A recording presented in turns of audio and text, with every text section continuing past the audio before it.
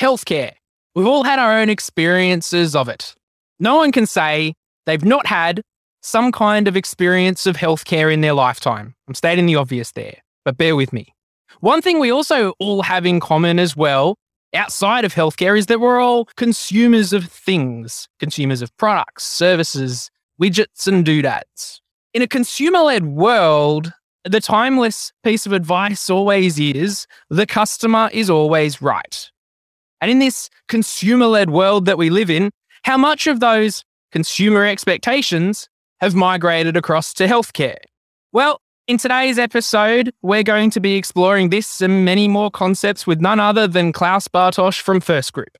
Klaus previously appeared on the podcast back in February of this year, episode 109. So today we're going to check in and find out what's changed since we last caught up, consumer expectations of healthcare, how to approach innovation in health, and dive into that good old question, is healthcare broken and can technology fix it? Collaboration starts with a conversation, Team Health Tech. Let's make it happen. Welcome to Talking Health Tech with Peter Birch, a podcast featuring conversations with key players and influencers to promote innovation and collaboration for better healthcare enabled by technology. With me today is Klaus Bartosch, CEO and co-founder of First Group, the company behind myhealthfirst.com.au, which is the healthcare marketplace and patient engagement platform. Klaus is an experienced technology expert with loads of experience in healthcare, e-commerce, and online business. Hey, Klaus, how you doing? Pete, I'm doing well. Good to chat with you again, buddy. Thanks so much for making the time on the show. We caught up in February of this year. It feels like it was ages ago, but it turns out it wasn't that long ago. But I'm going to say that a few things have happened between when we last spoke and now. I'd love to hear your thoughts on that. Well, building and growing your own company as a founder certainly presents you with interesting obstacles, challenges, and changes that you sometimes expect and sometimes don't. And regaining control of the company that you had founded becomes another interesting aspect of what sometimes needs to be done. But hey, the good news, Pete, is that I'm still here with a new board now and driving some pretty interesting changes, not only within our company, but I think more importantly for and across the healthcare industry. And that's what I'm really excited about and what I'm very much focused on. Excellent. It's a good scene setter. Look, the question that we pose for this particular episode is healthcare broken? So I'm interested in your thoughts in the answer to that question. Is healthcare broken? Yeah, so let me pose two interesting observations about healthcare. It is an entirely reactive industry. You are sick, feeling unwell, have an issue, and you need to decide whether you need to go and see someone about that. And typically you wait and wait and wait for a range of reasons. And the bigger part of the reason is that the process of actually knowing what to do, who to speak to, and how to take action is made difficult, and made difficult by the fact that as consumers, the way in which we need to interact with our healthcare services is demonstrably difficult. The expression I use that I think help explains the point is that all of the things that we do as consumers and the way in which we engage with healthcare has not fundamentally changed in a century. Let me just pause there for a moment and let that point sink in. Hasn't fundamentally changed in a century. Sure, the telephone has gotten smarter, ability to dial a number, but the way we engage with our healthcare providers, the process, the journey, the book an appointment, the go and show up, the sit down and wait to see your doctor, the walk in the treatment room, you come out, you pay, you leave. You then have to go to a pharmacy and collect your prescriptions, and you collect them, you go and leave. That experience, that journey, that process hasn't actually changed in a century, Pete. Like, for God's sake, think about it. And I think part of the reason is that while the industry has been phenomenally good at, I think, utilizing technology to improve the delivery of medical services in terms of the radiology systems we use today, the pathology systems that are being used, the kind of technology behind the engine room that those businesses use, the AI that's now evolving, like IBM Watson as an example, are delivering amazing changes. But the consumer process, the experience we have, is still as non-transparent, clumsy, cumbersome and difficult as ever. And yet we as consumers today expect everything to be improved by the internet, and yet what we do as consumers fundamentally isn't. I mean, fax machines are still used extensively by the healthcare industry. Even within the same hospital, they fax each other from location to location. So is healthcare broken? I think from a consumer perspective, it is. It's an industry that isn't focused on driving the right outcome. It's an industry focused on responding to a symptom. And I think that creates a very interesting kind of case. I mean, another kind of simple analogy I would use is that the healthcare providers, they don't call us customers, they call us patients. And as a result of them not calling us customers, I think it leads to them not thinking hard enough about the customer journey, the customer experience, the kind of thing you want as a consumer, and the kind of thing you expect as a consumer when you're now online. I mean, we all will navigate away from an online shop if the online shop browsing experience is rubbish, if the online purchasing experience is rubbish, or if when I go to click to pay, the payment system falls over. We move, we go elsewhere. I think that's coming in healthcare in a big way, and the changes that are occurring, I think, are a really important part of that. So, yeah, I think from a consumer perspective, it's broken because there's so much that could be done that would improve life for the consumer that's not yet being fully exploited. And I think therein lies the opportunity for health tech, right? Yeah, I'm interested in the why behind that too, because you touch on a really good point about we're not necessarily in this episode talking about the technology behind, like you say, the delivery of healthcare, the engine room, as it were, as you mentioned. We're talking about the experience for a customer or a patient in that language. How important is it that these things are actually done, though? Because in the end, someone who might be on the other side might say, well, you know what, it's not about the experience. In the end, if people are healthier at the end of receiving care from a clinician, then isn't that the most important thing? Is that not the most important thing? I don't think they are healthier, and I don't think they're happier. And I think therein lies the interesting question, is that the presumption is we are. The truth, I think, is quite the opposite. We aren't. But because the industry operates the way it does, we simply accept it as it is the way it is. And that's increasingly unacceptable. There's so much evidence about the fact that as consumers, if we don't take action early when a symptom first presents, the downstream impact on you individually and personally can be quite profound. Poor healthcare outcomes, poor cost outcomes, poor mental health outcomes.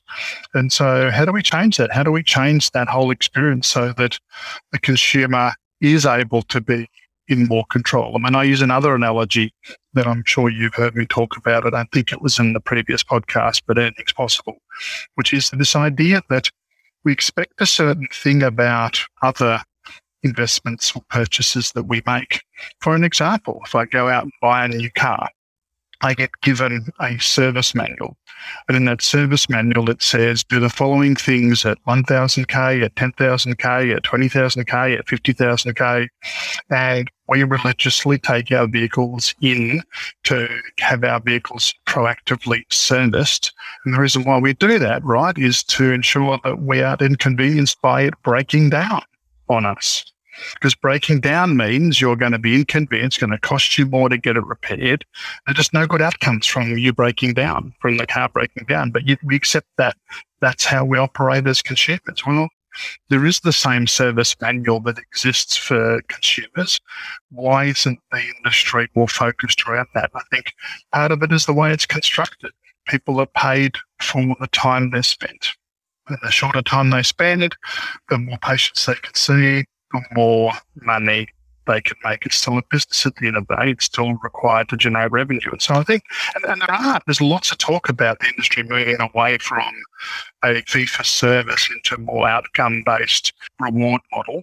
And I think the industry will make that progress. But as a consumer, I certainly don't feel adequately empowered and have access to the things that I need in order to enable me to be in more control of my own health, my own healthcare journey within the provider network. I don't know how much it's going to cost me. I don't know when I'm going to get paid. A whole range of things that are just not a good experience from a consumer perspective. And yet other industries where they think hard about the customer and the customer journey, they focus heavily on changing that experience, making it easier, more transparent, better for the retailer, for the consumer, for that retail experience. And I think healthcare needs to make that transition. And with the advent of technologies like myhealthfirst.com.au and other consumer-oriented systems to improve the way we engage with healthcare, we're going to see a continuing evolution and progress down this path. And I suspect that progress over the next 5 years, let alone the next decade, is a significant transformational one.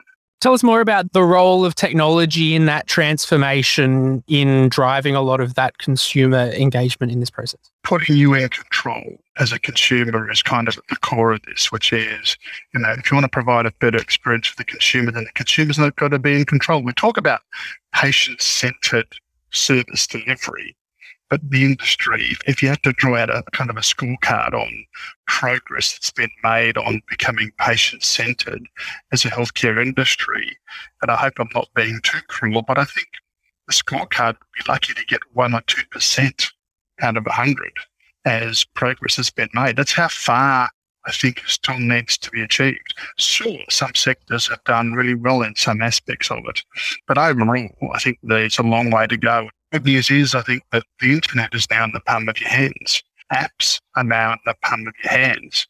The problem is that, I don't know how many apps you have on your phone, Pete. I'm an app junkie, is I guess the best way I can describe it, because last time I looked, I had 400 apps on my phone. I didn't even know how to see how many apps I have on my phone. I really want to. There's too many on there. And every year or so, I go through and purge 100. And next thing I find, a year or two later, I'm back up to 400 again. I know you download apps to see what people are doing and what kind of experiences they have. But from a healthcare perspective, what I find, again, is a problem is that there are lots of different apps to do different things. So there's no one app that I can go and do all the things that I want. There are multiple apps. I mean, as an example, in Australia, if you want to do something as simple as book an appointment to see a GP, chances are you'll find yourself booking through multiple apps to do that. And the reason is, although COVID has kind of messed with this because we're all working from home, but the reason is because we work in one place and live in another. And so we actually have, more often than not, a relationship with 2 doctors, 2 dentists, 2 physios, 2 massage therapists, 2 pharmacies that we go to, because we work and live in different places. And as a result of that, you find yourself having to interact with different mobile apps in order to be able to do the things you want to do. And, multiple apps that do similar things in our phone, and I kind of pull my hair out with that and go, how is that creating a good consumer experience? I mean, sure, if you're really tech savvy, you can navigate through all that quickly and it's okay. The vast majority of people are not tech savvy. And frankly, from a healthcare perspective, convenience, simplicity, transparency, trust, they are kind of some of the core things that you want to know are true. And they're not currently true of the way the industry is evolving.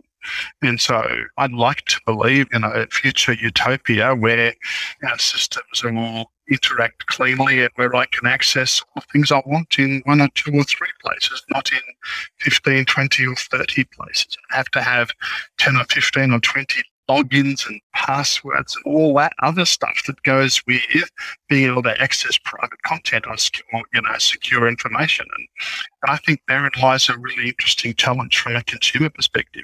You think about your online purchase experience now, you've got PayPal, Afterpay, OpenPay, all these online payment systems. You've got Shopify and other kind of systems. And what's interesting is when you now go online and purchase, you're getting a very similar experience in the better online stores that you're going to. And it kind of feels like one kind of experience. Everyone's now got to the level in that retail space. They're all performing at a reasonably good level. If you're not performing at that level as a retail business, chances are your online sales are pretty crap. I think healthcare is going to have to go down that path. And healthcare businesses are going to have to start thinking about customer service and the online customer experience. And I genuinely am concerned and worry for the healthcare providers and their team because they've already got a lot on their plate. If you've ever spent time in a GP practice or a dental practice or a optometry practice or any of those kind of healthcare locations, the complexity of technology they're having to deal with today has already increased significantly. They too aren't necessarily tech savvy, and they're certainly not companies or organisations or small businesses that are focused on providing good customer service, which is not uncommon for small business generally, which is providing good quality customer service and a good consumer experience and requires a certain kind of expertise. And so I think tech can play a really huge role in helping deliver some of that. But there does need to be a fundamental shift and change in the way that these businesses think and the kind of experience that they have and the kind of technologies that I think they're inevitably going to find themselves having to embrace to start addressing this question of how to be proactive rather than reactive. And thinking about then that particular point, you've alluded to the fact that a lot of technologies exist within healthcare, and we've been on this journey for a while, and you're certainly not the first to point out some of these disconnects on multiple platforms and everything. Is there a light at the end of this tunnel? Is there a pathway that we're seeing towards the future that's a bit more streamlined or focused on the consumer? Are there some advancements that are transforming the way we're doing things in healthcare that we can look to now? It's happening, and I heard one of your podcasts. I can't remember now who the gentleman was, but I really liked the points he was raising. The points he was raising, I think, is that unlike in retail and even banking, and people think of banking as a complex environment, healthcare is significantly more complex. And I absolutely agree with that observation, which is that there's complexity to the systems, the interoperability between systems, the kind of data that's being captured, the metadata that sits beneath that data and how complex that is. And so I do think that there is complexity here that doesn't exist readily elsewhere in probably any other industry, I would suggest. And I think that's contributing to why it's probably been slower to advance. But it is and it will advance. And so AI is probably going to have the biggest impact in healthcare in terms of helping transform that experience for the consumer in a healthcare environment, because AI helps manage that complexity. And I think that's a real issue from a consumer point of view and from a healthcare business perspective, which is there's lots of underlying complexity here with the systems, the data, et cetera, the interoperability, all that stuff. So I think as the industry evolves and as AI starts to become much more readily used, more trusted and more reliable. So I think the Digital Health Agency in Australia, for example, has got a really pivotal role to play in helping enable that. And I'm not sure that what's currently happening and the way it's currently evolving, that it's necessarily focused on facilitating all of that in, I think, quite the right way, but it is complex. There's no doubt. There's different stakeholders with different needs and interests. Yeah. And you're touching on a point that I wanted to go into a bit further too, which is about some of those innovations like artificial intelligence or anything generally in terms of applying innovation to healthcare or to technology that surrounds it. And doing that in Australia, have we got the right kind of environment to be fostering the kind of innovation we need within the country, in your perspective? As you've been talking, I've been thinking to myself, what do I really want to say here and how do I really want to express myself? And I think the truth is, if I need to be honest here, and I think I need to be, and I think the industry needs to be, is we are so far away from having created the kind of environment to help evolve that level of innovation. It's not funny. And I think it's a joke, frankly. The country's ecosystem for technology innovation on a global scale should be regarded as a joke, because it truthfully is not an environment. I mean, the fact that anyone can succeed here at all is remarkable. You look at what's happening in other parts of the world, Silicon Valley, in Israel and elsewhere, there are some really top-notch ecosystems being created for technology innovation, properly supported with funding mechanisms in particular. And we just don't do that here. We expect startups to succeed on the smell of an only rag and have access to the kind of technology infrastructure and expertise that enables them to succeed. And we don't have that yet at all. We're so far away from it, it's not funny. And I don't see evidence that our governments are doing much or really understand it. In fact, I was reading a book some months ago now written by Malcolm Turnbull, of all people. And there's one line in there that I really, really found fascinating. And it was where he commented that when he became the leader, it might even be when he became Prime Minister, I can't recall exactly which role he was in at the time, but he was certainly a leader of either the party or the Prime Minister.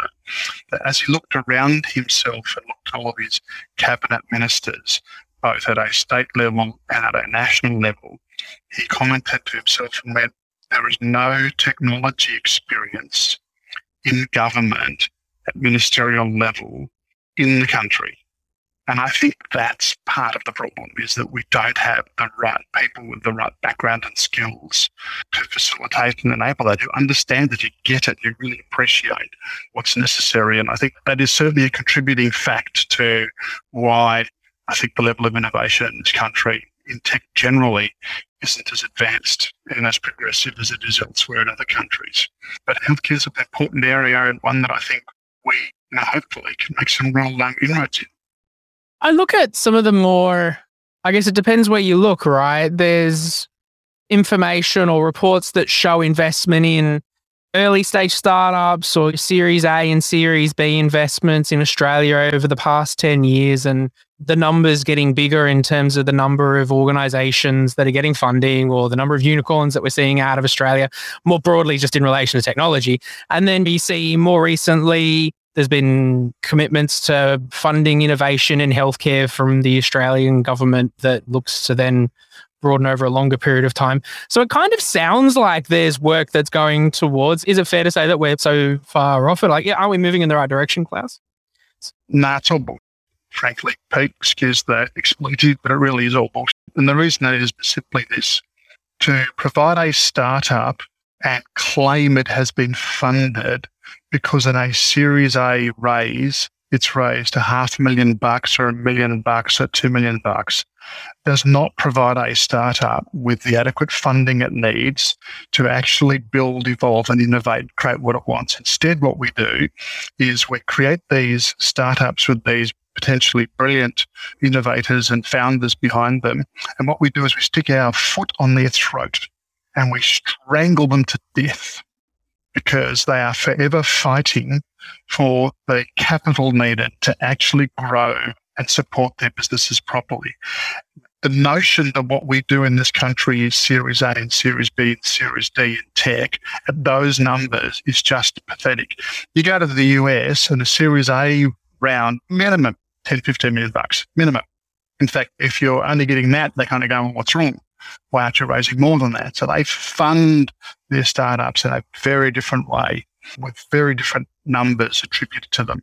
And sure, there absolutely is this tension between scarcity, and so having less access to resources can create better innovation sometimes. That kind of interesting balance between you can have access to too much money and too much resources and actually go nowhere, versus have access to nothing and be the most innovative in the world. And the best example of that on the planet is the Wright brothers, who were the least funded and most successful and got off the ground. And then there were others who had lots of money and couldn't get off the ground.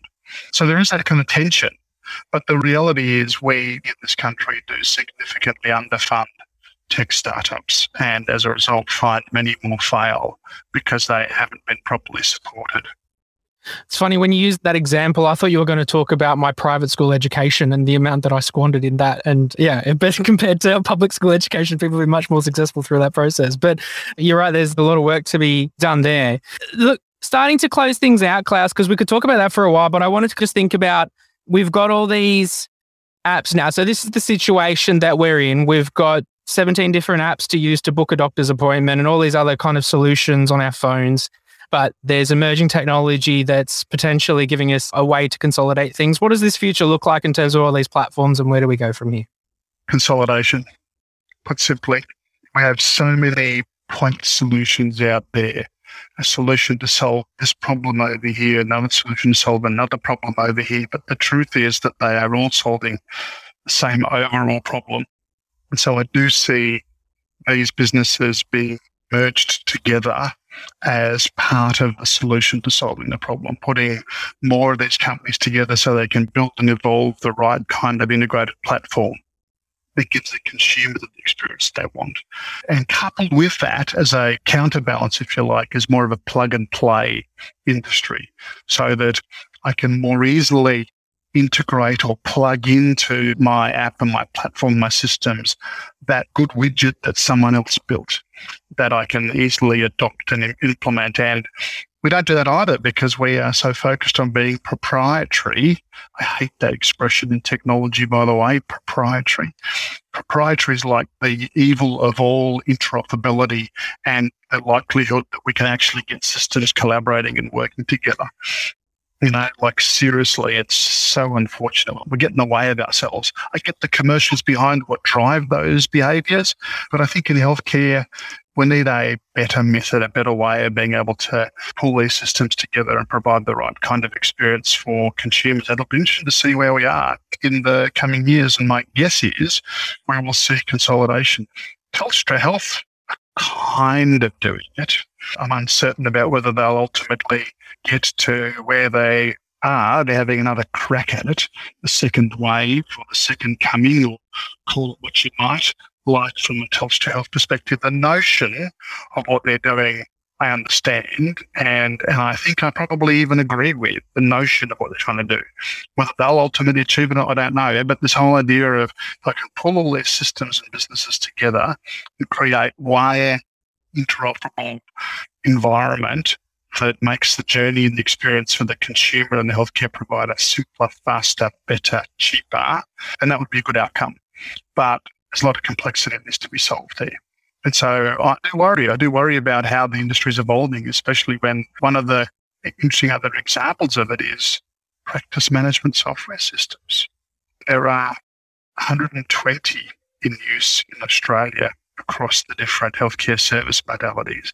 That sounds like a big number until you go to the US and realize that in just the United States of America, so not North America, just the United States of America, there are apparently over 1,500 practice management software systems. Each state has their own set and each service modality. So in GP, there are, 8 or 9 in use in Australia.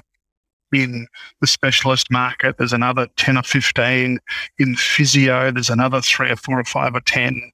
And in America, that exists for every state. So every time when you go from one state to another, there's a whole new ecosystem of systems you've got to collaborate, work with.